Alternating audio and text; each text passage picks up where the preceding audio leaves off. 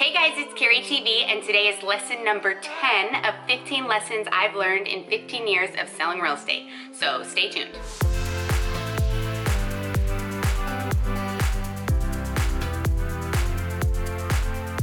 If you haven't watched this show before, this is Carrie TV. This is all the ins, outs, ups, downs of selling real estate in Los Angeles. So make sure you subscribe so you get all the latest and greatest to your inbox. Last week we had lesson number 9, which was about staging and why it's so important and the percentage of homes that sell quicker for more money because they're staged. And today, lesson number 10 is about traveling while you're in escrow. So I know this seems like a strange topic, but that's one of the biggest lessons I've learned through the years is when you are traveling while you're in escrow, it can create a big sense of anxiety and chaos. Now, some of the reasons why I'll go into, one of them being that there's usually 2 forms. There's a form on each side when you're an escrow, buyer or a seller, that you have to sign with ink. Most everything is done in DocuSign, which is great. We love DocuSign, but there are a couple documents that you will need to sign in person in ink. Now, to arrange to have a notary in another country, you usually have to go to an embassy and have somebody sign there. A lot of times the documents, when they get sent, they aren't the right documents, or they don't have the right notary. So we have seen so many issues with people that have tried to sign things abroad and it hasn't worked for whatever reason. So what do you do if you find a great home and you happen to be traveling and you want to open escrow? Well, there's some ways to work around it.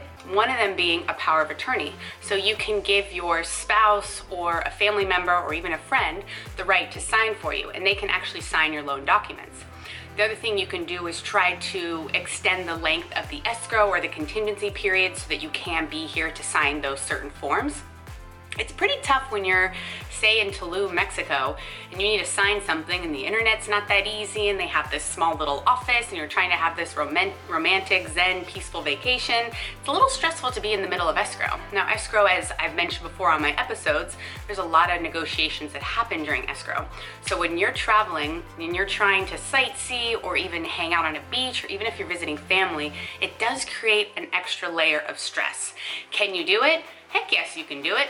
You can do everything upside down, backwards, running around. Well, that's kind of how I get everything done, but I'm just saying it's possible and we always make it happen.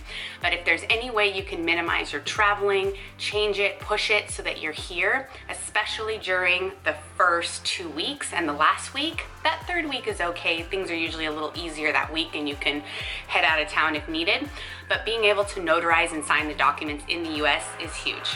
We've got a situation right now where someone's heading to Canada, so he has given the wife the power of attorney to sign. We've had situations where we've had to push escrow out a couple weeks because the person was in a country where it wasn't easy to get that signed. So it's very important to look at your travel plans when you're in escrow. If you make changes, do it, because if you're not able to sign certain documents and close on time, you could forfeit the house that you love, you could forfeit your deposit. Of course, when you work with great agents, they make sure that you don't lose your deposit in those situations, but just keep in mind when you're traveling, make sure everybody knows, your lender, escrow, the agents, they tell the other side so that you are in good shape and there's no issues during your escrow. So that was lesson number 10. It's a big one, and next week we'll be looking at lesson number 11, and that's a surprise as of right now. I'm gonna find the best lesson for next week, so thanks for watching, guys, and stay tuned for next week.